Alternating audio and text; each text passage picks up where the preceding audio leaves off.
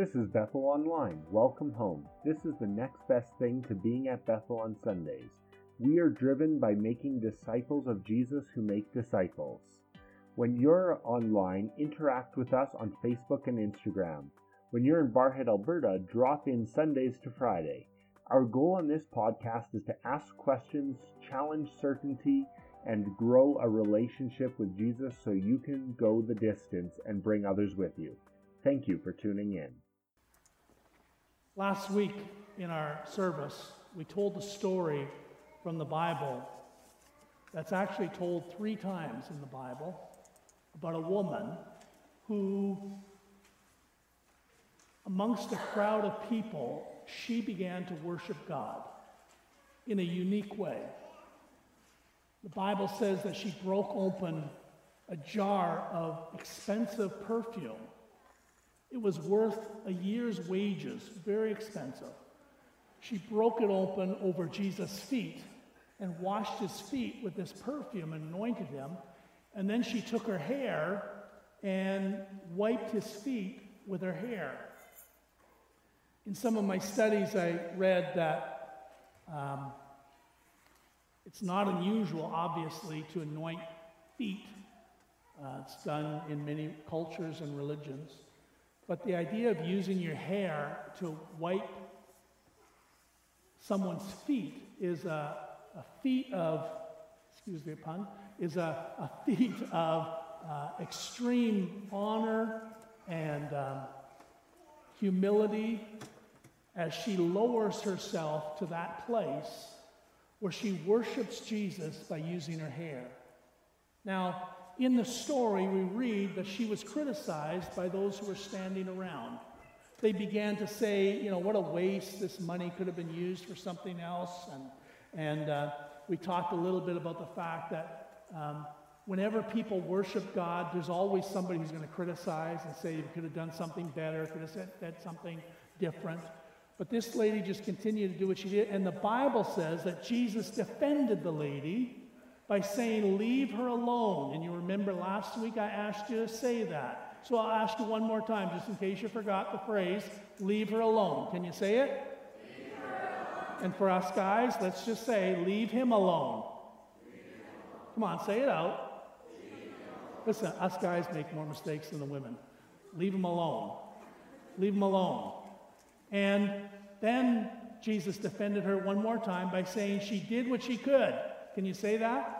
She did what she could. She just did what she could.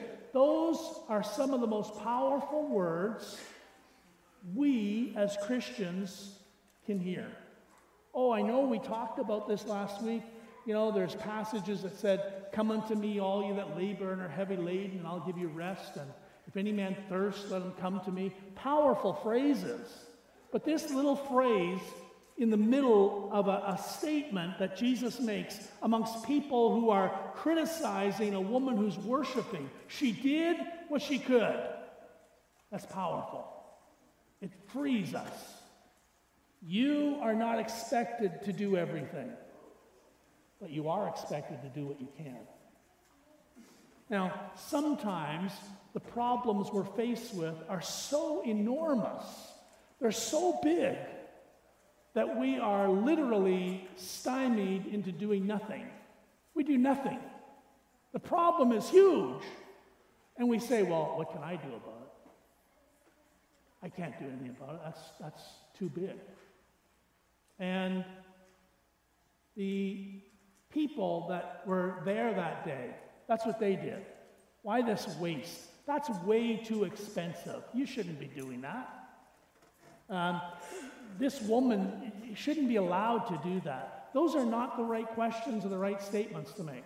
Jesus made the right statements. Leave her alone. She did what she could. That's really the kind of statements that should be found in every church, every week, every day. Leave them alone. They're doing what they can. When we become critical of what other people are doing, we're not on the right side of history, and we're certainly not on the right side of God. As I said, sometimes the problems we face in our world are so overwhelming that we ask ourselves, what can we do? But you just watched a video of what one man could do. One man decided he was going to do something about his lake, and he did something about it. What can you do in the face of abortion, where millions of children are being aborted? What can you do? Well, I'll tell you, you can do more than nothing. You can do something. What can you do in the face of pollution? Well, maybe you can pick up the garbage around the school or wherever you see a piece of paper, instead of just walking by it. Do something about it. You can do something. You may not be able to do everything, but you can do something. That's the key. That's what Jesus is teaching us. We don't have to do everything, but we can do something. And Jesus never expects us to do something that we can't do. But he does expect us to do something with what we have, with what abilities we have, what talents we have. He does expect us to do something. You know, a few years ago, the Christian world was ablaze with the advertising and the all kinds of things, mugs and bracelets and all kinds of things. You know, what would Jesus do? What would Jesus do? In a Christian world where people are crying out, what would Jesus do? The answer is pretty simple, isn't it? Do what you can. Just do what you can. It's no big mystery. You don't have to pray lots about it. Just do what you can. Jesus honors those people who will just do what they can. Doing what you can includes, but it's not limited to, your talents, your time, your abilities, and your gifts. The scripture says, for everyone to whom much is given, from him much will be required, and to whom much has been committed of him, they will ask more. I don't know about you, but do you remember last October when we had Thanksgiving, and we actually had a time for people to give thanks? And let's be honest, we are a blessed people, are we not? Are we blessed or not? The Bible says those who are blessed with lots, much is expected of them. Much is expected of us. It's by our own lips that we condemn ourselves because we say we are blessed. Then Jesus says, I expect you to do something with your blessings. They're not just for you. Doing what you can includes our spiritual gifts and abilities, especially in a church setting. 1 Corinthians chapter 12, verse 27 says, now you are the body of Christ and members individually. Every single person in this room, if you call upon the name of Jesus Christ as your Savior and Lord, he has placed you in a body, a church body, and you are required, you are expected to do your part in seeing the ministry of the church move forward. It's not an option. There are no volunteers in the kingdom of God. I didn't get an amen out of that. There are no volunteers in the kingdom of God. God expects all of us to do our parts. Every one of us is part of the body. Every one of us. Jesus fully expects everyone to do their part in ministry. And one day, we will give an account for the gifts and the spiritual gifts and abilities that we didn't use. You won't give an account for the things you don't have, but you will give an account for the things he did give you. Doing what you can includes our money and our financial resources. The scripture says, now concerning the collection of the saints, or for the saints, as I've given orders to the churches of Galatia, so must you also. On the first day of the week, let each one of you lay something aside. Each one of you. And of course, in 2 Corinthians chapter 9, verse 7 says, so let each one give as he purposes in his heart. Every person, whether you are rich or whether you are poor, that really is not the issue. The issue is, are you doing your part? It's a great Sunday to ask that because we're giving out receipts at the end of the service so you can know what your part you did. You can know, that's a joke, but by the way, it does hit a little close, doesn't it? We all have to do our part.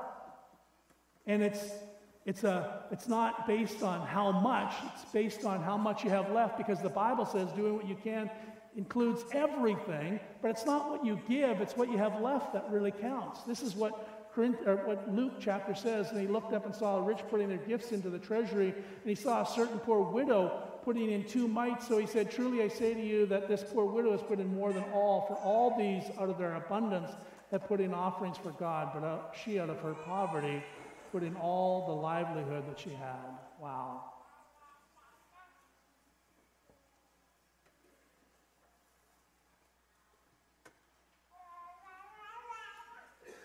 Can you imagine a world where everybody just did what they could?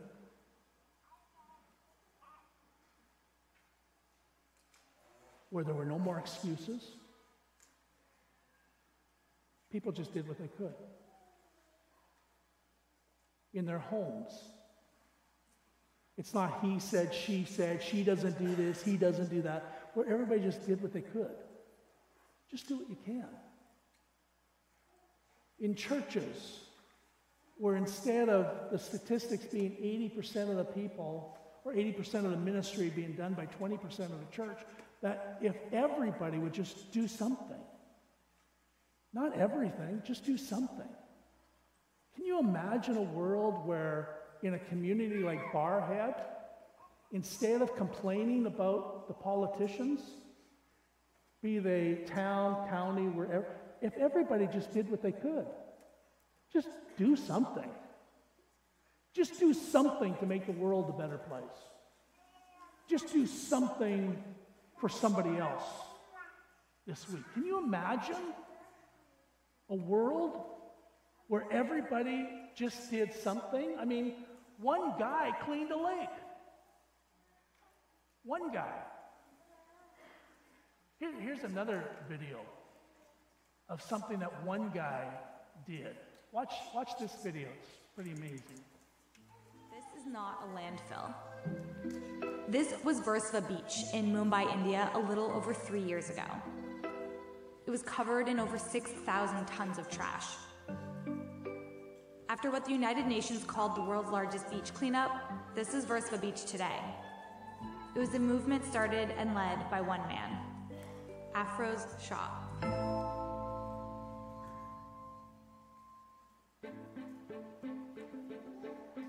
My name is Afroz Shah. I'm a lawyer by profession and I love oceans. In October of 2015, Versva Beach was little more than a dumping ground on the west coast of Mumbai. There were 5.5 feet of plastic, and when you see so much plastic ejectopause to the ocean, it's scary, it's very scary. We have devastated the health of our ocean. Garbage pile up either on land or in ocean is a big issue, not only in India, world over. So Afroz took matters into his own hands. He started picking up the trash himself. I have spent my childhood here, I used to play here, and the beach used to be very, very clean. For me, it was purely simple. It had to be my personal journey. Then I told myself it will be difficult for a single man to do it. So I said, why not take this personal journey to others? I provoked others to join in, and eventually they did join in. Since 2015, every weekend, hundreds of volunteers join Afroz to pick up the trash that has been strewn along a 2-mile stretch of the beach. And the volunteer work continues today. We have been cleaning for past 112 weeks now, and it's almost 9 million kgs of plastic and filth out from the ocean. Beach cleaning is one of the biggest preventive action to prevent these plastic going into the deep sea. This is minimum we can do. Through the use of trucks, bulldozers, buckets, whatever people can use, the beach has slowly been picked up. But the issue is more than just the beach. It's about the mindset of people. So, apart from the beach cleanup, Afroz also works with local communities to help educate them on recycling and proper trash disposal. We go to coastal communities where, the littering happens, talking to them. I go to people's garbage. I tell them, show me. Then I tell them how to segregate, how to handle plastic. This is the first creek which is entering into the ocean from here. I'm proud that I'm connecting with people and I'm connecting with nature. That gets a very big sense of pride in my heart, This problem of pollution is created by us. We have lost a sense of belonging to our planet and to our ocean. A lot of people ask me, Afroz, how long are you going to clean? The day we say that this ocean is mine and it has to be spick and span, we'll not ask this question. In fact, we'll go and provoke others to do what I'm doing. We are in for a long haul, and every citizen on this planet must be in for a long haul. Start doing your bit, what we are doing. Hip hip! Hip hip! Hip hip! Afroji ki! Hey, let me ask you a question. Was he responsible for that mess on the beach? I mean, did he do it? Did he put all that garbage there? I don't think so. It wasn't his doing. Was it his responsibility to clean it up? I mean, couldn't he have argued very well that the city should do that, the country should do that? Couldn't he have said, this is not my responsibility, this is somebody else's? Could he have said that? But those aren't the issues. It's not whether you made the mess in the kitchen. This is going to get close to home, I know. It's not whether you made the mess. It's not whether it's your responsibility. Just do what you can. When walking through a church, it's maybe you didn't leave the garbage on the floor. Maybe it's not your responsibility to pick it up. Just do what you can. That's all anybody's ever asking. Can you imagine a world where people just did what they could, whatever it is? You don't have to be paid for it. You don't have to have a job or responsibility. You just do what you can. Can you imagine a world like that? How many have seen the movie Gladiator? Come on, put up your hands. Don't be shy now. It's a violent, bloody movie about some things that really happened around the time of Christ and afterwards, where the emperors of Rome would have gladiator games for the entertainment of the public. But these were not games. These were fights to the death. The colosseums and the amphitheaters would be covered in blood when they were over with. People killed and cut apart. Their insides spread out on the floor of the amphitheater. Animals butchered. It was horrible. It was horrible. Especially it was horrible for Christians. Because at a certain point, the emperor decided that Christians should be part of the fun. And so Christians were persecuted by putting them into the gladiator forums, into the colosseums where they would fight wild animals. Even Hebrews talks about it. People torn apart, torn asunder. Christians doing nothing more than what you're doing today, coming to church and worshiping Jesus Christ, were killed on the floor of the stadiums as people cheered and waved their hands and did all wonderful things. Isn't this a fun time? It's a crazy world, I'm telling you. It was crazy.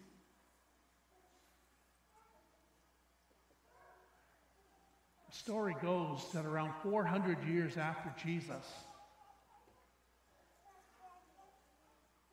a priest by the name of Telemachus, he had been a monk. He had been what they call an ascetic. He used to live in the desert and just meditate and sing, and he never had any dealings with people. He was very spiritual, but really had no dealings with people. Telemachus decided that he would move into the city. He had moved to Rome.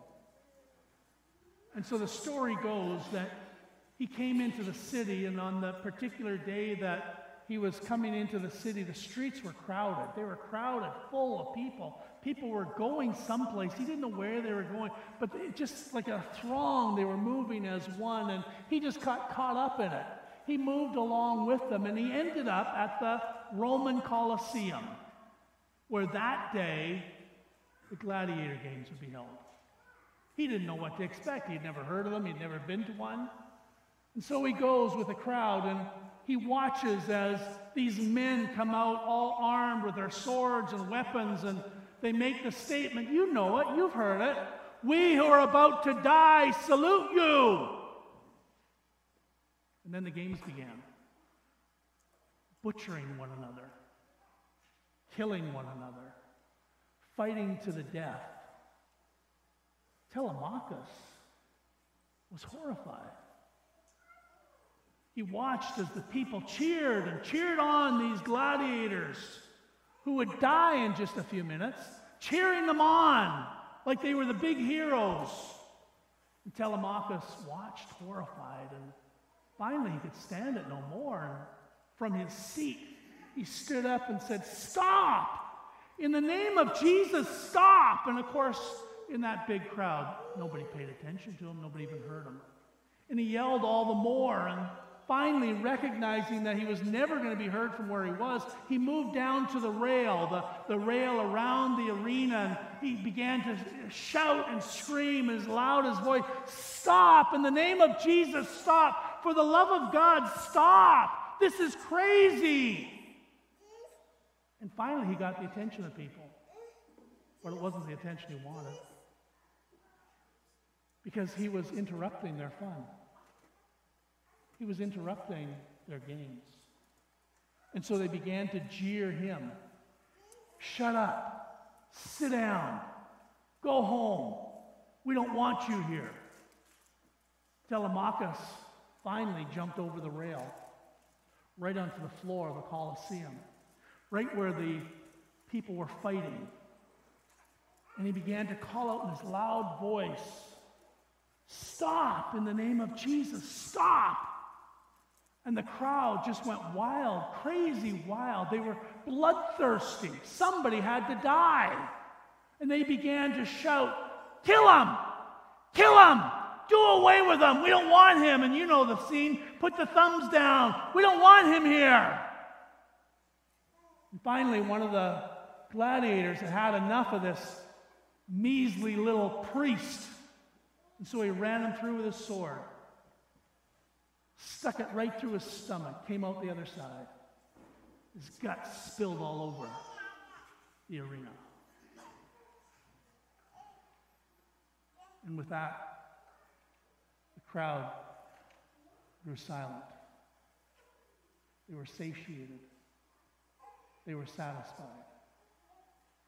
Blood had been spilled. One man, story goes, one man decided he had had enough. And he got up and walked out. And then another, and another, and another. Eventually, the whole Colosseum emptied. And the gladiators are like, "What's going on?" And they realized that something had taken place. And the games were over. The gladiators walked out of the arena as Telemachus' bloody body laid in the sand. History says that that was the last time gladiator games were ever held in the Colosseum. And apparently the emperor heard what had happened, and within 100 years, all gladiator games throughout the Roman Empire were done away with. They were banned. They were no longer legal.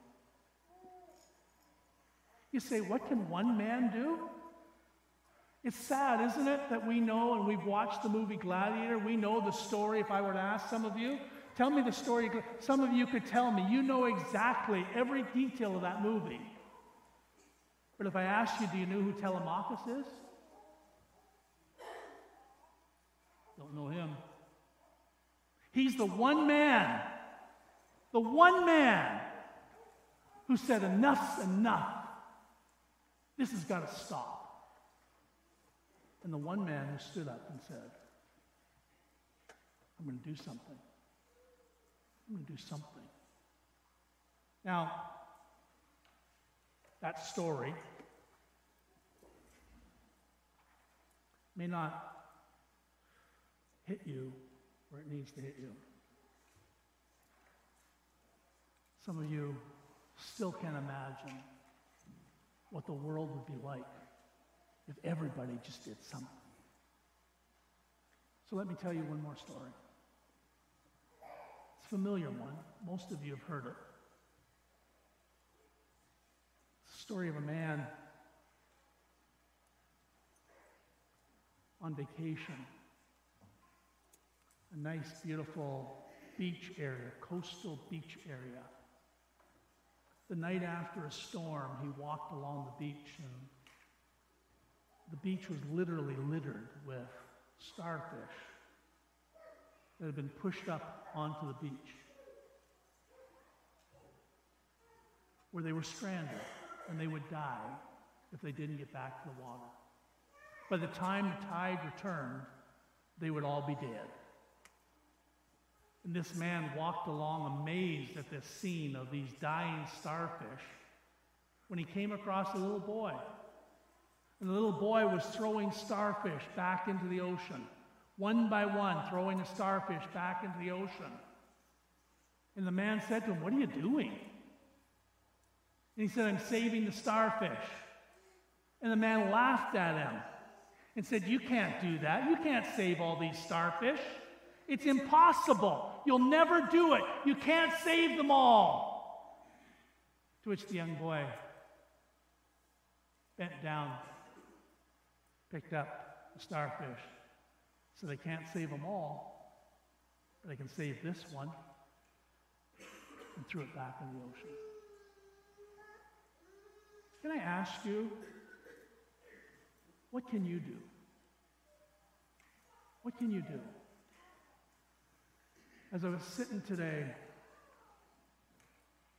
through the service, I was thinking of the mom at home who's got 2 or 3 kids or whatever.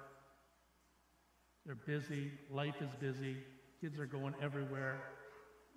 My daughter has 4 kids. One's in hockey, I guess 2 are in hockey. They're going everywhere. Her life, when I phone them up, it's constantly busy, just constantly hectic. She leads worship in her church. She teaches Sunday school in the church. She's a very busy woman. I was thinking of the mom in our church that's like that. There's a number of them.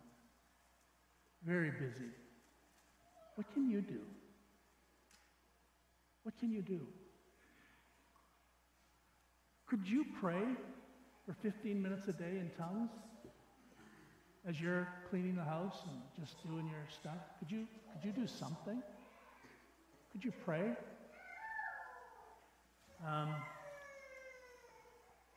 I think of the men and women who work and have jobs outside the home, and they're very busy, and then they come home and there's lots to do.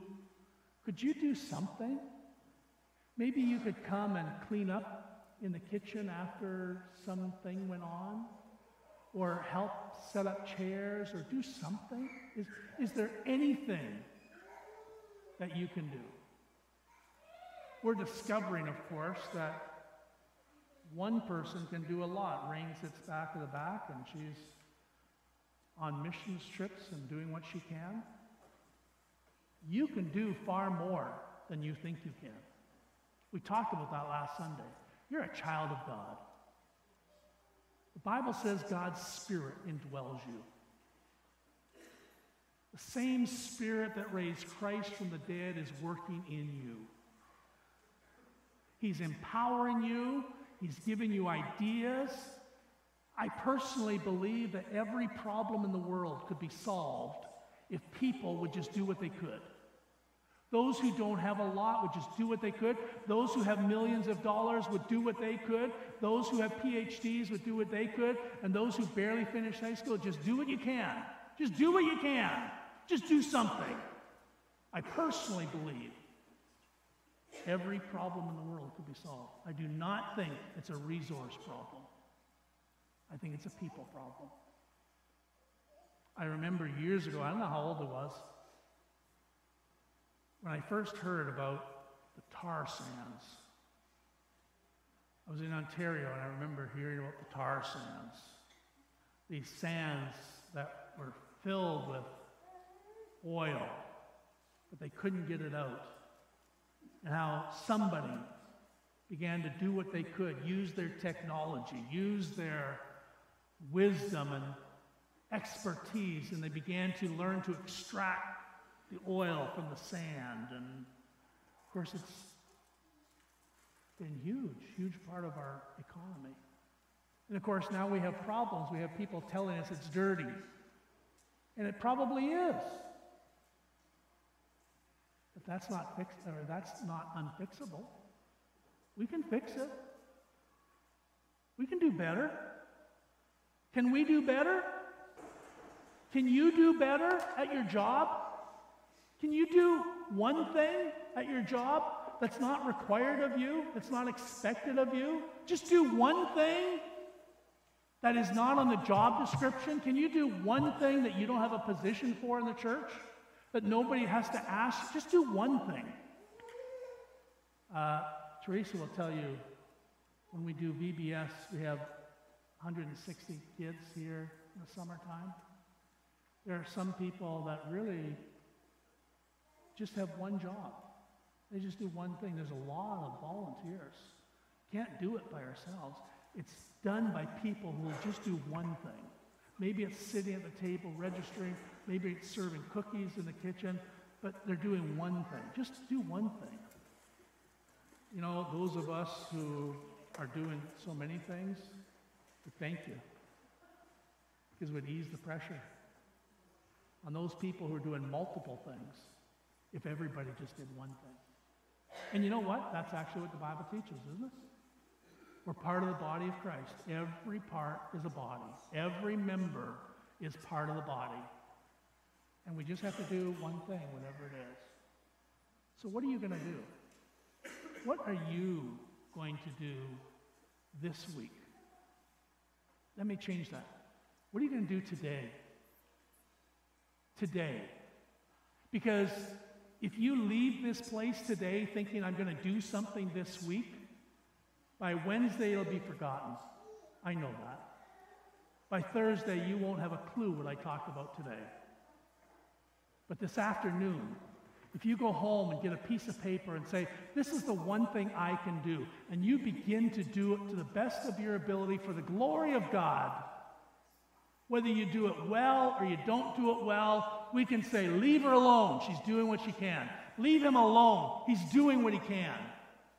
Whether it's part of the prayer team, part of the worship team, part of the ushering team, part of the team that does so many things around the church they can't even mention all the things they're done. Some of them are not any teams, just individuals. Just do what you can. Can you imagine a world? I'm asking you to imagine today a world, a church, a home filled with people who are just doing what they can. Just doing what they